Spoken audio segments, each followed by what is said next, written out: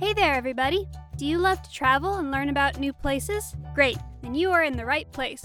Join Jasmine the cat and Gracie the tortoise as they have fun traveling the beautiful United States and learning lots of cool new facts. Hello, friends. It's Jasmine, the jazzy gray cat, here with my bestie Gracie, the super smart tortoise. Say hi, Gracie. Greetings, my good friends. Gracie here. We're still exploring England, which is part of Great Britain. Great Britain is the island that has the countries of Scotland, England, and Wales on it. Last time we visited London, the capital and largest city. London was so exciting.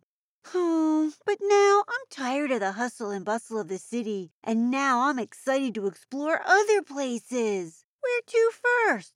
I thought we would start off with Stonehenge. It's about 88 miles south of London. We'll take the train. All aboard. Gracie, why don't you fill me in on Stonehenge as we ride? And why are we leaving so early? It's still dark out. I need my beauty sleep.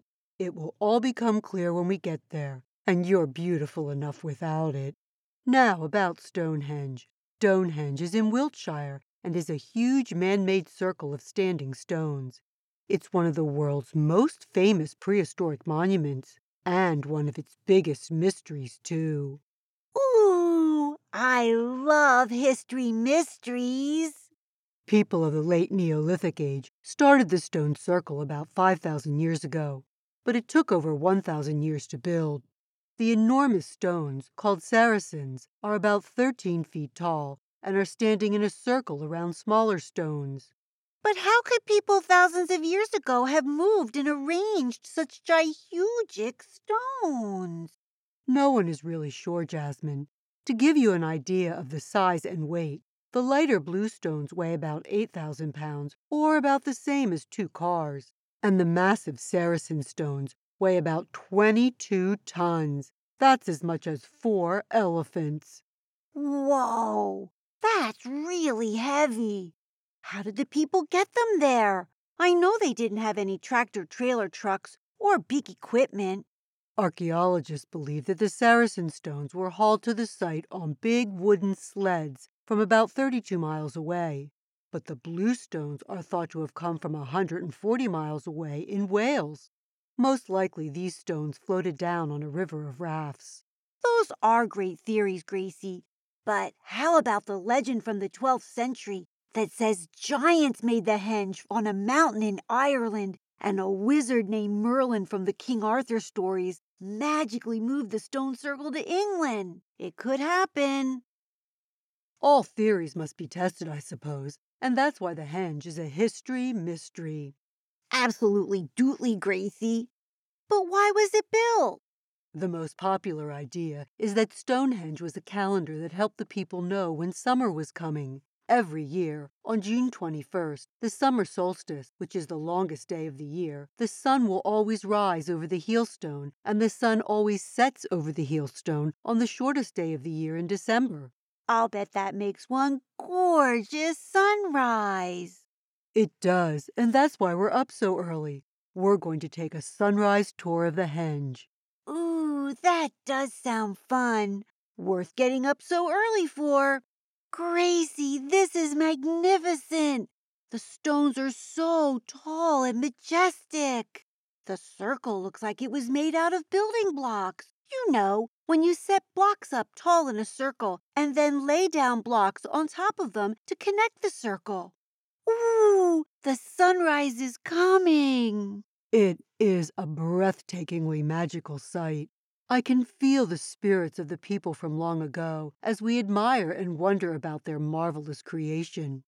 Before we head north, let's go and visit the White Cliffs of Dover in, where else, Dover. That sounds great, Gracie. Why are the cliffs white? They're white because they're made out of chalk. Like the kind we use when we draw on the sidewalk? Absolutely correct. These cliffs are up to 360 feet high and are over 70 million years old. Oh, they are beautiful. Let's walk on them. I want to look for blue butterflies, peregrine falcons, and maybe even a bluebird. Quiet, Jazzy. I see some blue butterflies over there. Oh, Oh, over there on that branch, a bluebird. He's so cheeky looking. The cliff that we're on right now is called Shakespeare Cliff after William Shakespeare. William who? William Shakespeare. He lived over 400 years ago and is thought to be one of the world's greatest playwrights. Some of his famous plays are Hamlet, Midsummer's Night Dream, and Romeo and Juliet. Wait a minute. I saw the movie Romeo and Juliet. That sounds like Romeo and Juliet. Yes, the movie is based on the play Romeo and Juliet. Cool. It's super windy on these cliffs. Let's fly this butterfly kite. Help me hold it tight. It really is flying high. I can see a lighthouse, and on our way back, let's look for Dover Castle.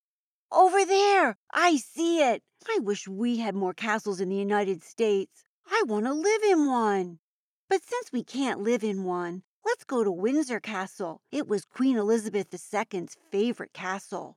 Excellent choice, Jasmine. Kings and queens have lived in it for over 1,000 years.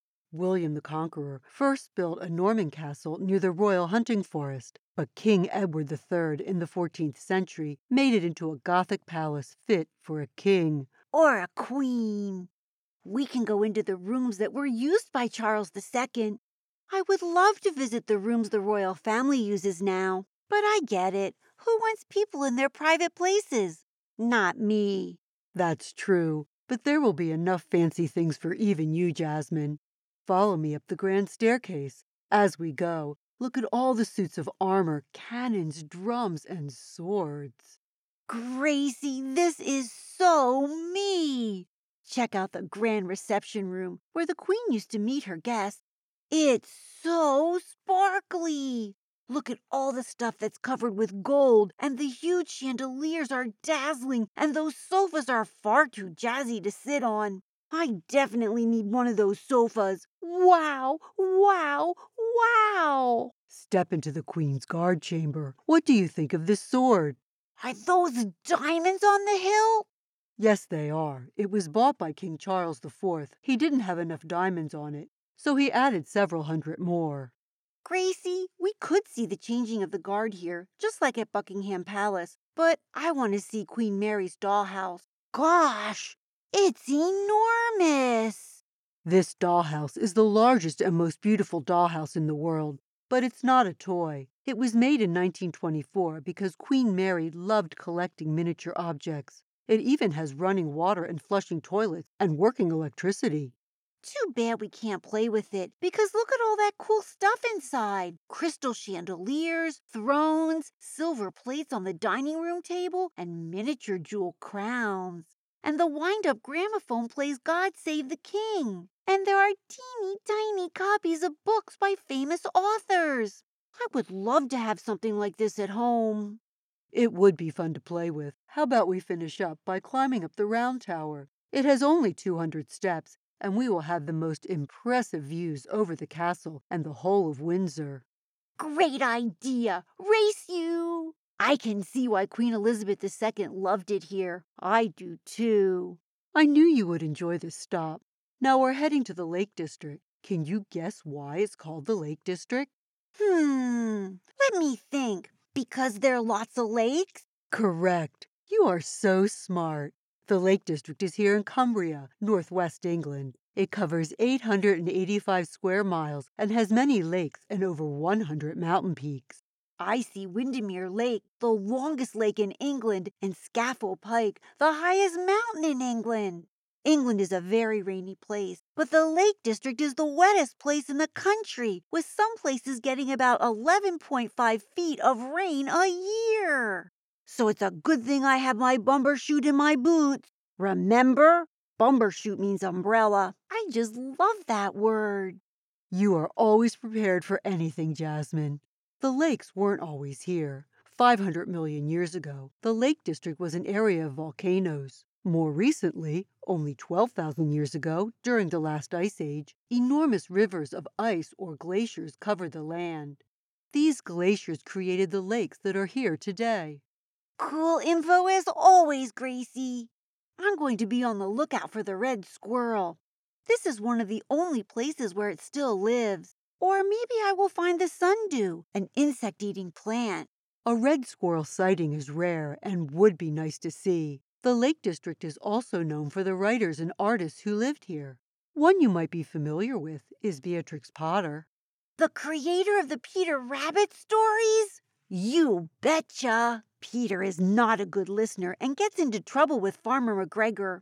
I also like the story of Two Bad Mice, where the mice go into the dollhouse. I would love to visit Beatrix Potter's farm, Hilltop, in the village of Sorry. Although I heard she didn't live here. She lived nearby at Castle Cottage with her husband. That's right, but Beatrix wrote some of her stories here and filled Hilltop with her special things. Shall we start in the garden? Oh, yes! Look at the pretty roses around the door, and I can smell the lavender. I can almost see hedgehogs and Peter Rabbit snuffling around. I think Peter would be here over by the vegetables. I would love to try some of the delicious strawberries, raspberries, and gooseberries that are growing. I'm sure Peter would have eaten them too. Over here! I found a secret door in the hedge. Just right for Mrs. Tiggy Winkle. Oh, Gracie, this place is magical. It most certainly is. I am so glad we came. England is so much fun, but now I'm ready to go to Scotland. How about we tell rabbit jokes on the train? Here's mine. Gracie, how do rabbits travel? I think I know this one. By hairplane. Yup, that's it.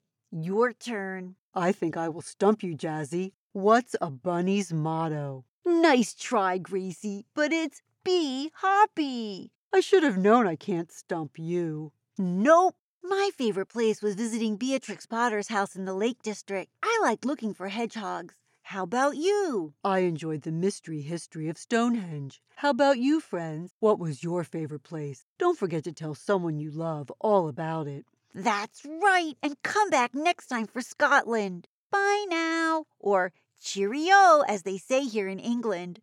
Say goodbye, Gracie. Goodbye, my dear friends. See you next time. Cheerio. Hey everybody, thanks for joining Jasmine and Gracie on their adventure today. Come back next week for the next one. Hello, everybody. It's Gwen here. If you want to know more about the places we visited, just go to our website, jasmineandgracie.podbean.com, and go to the sources page, and you can find out all about the great places that we visited. See you next week. Bye-bye.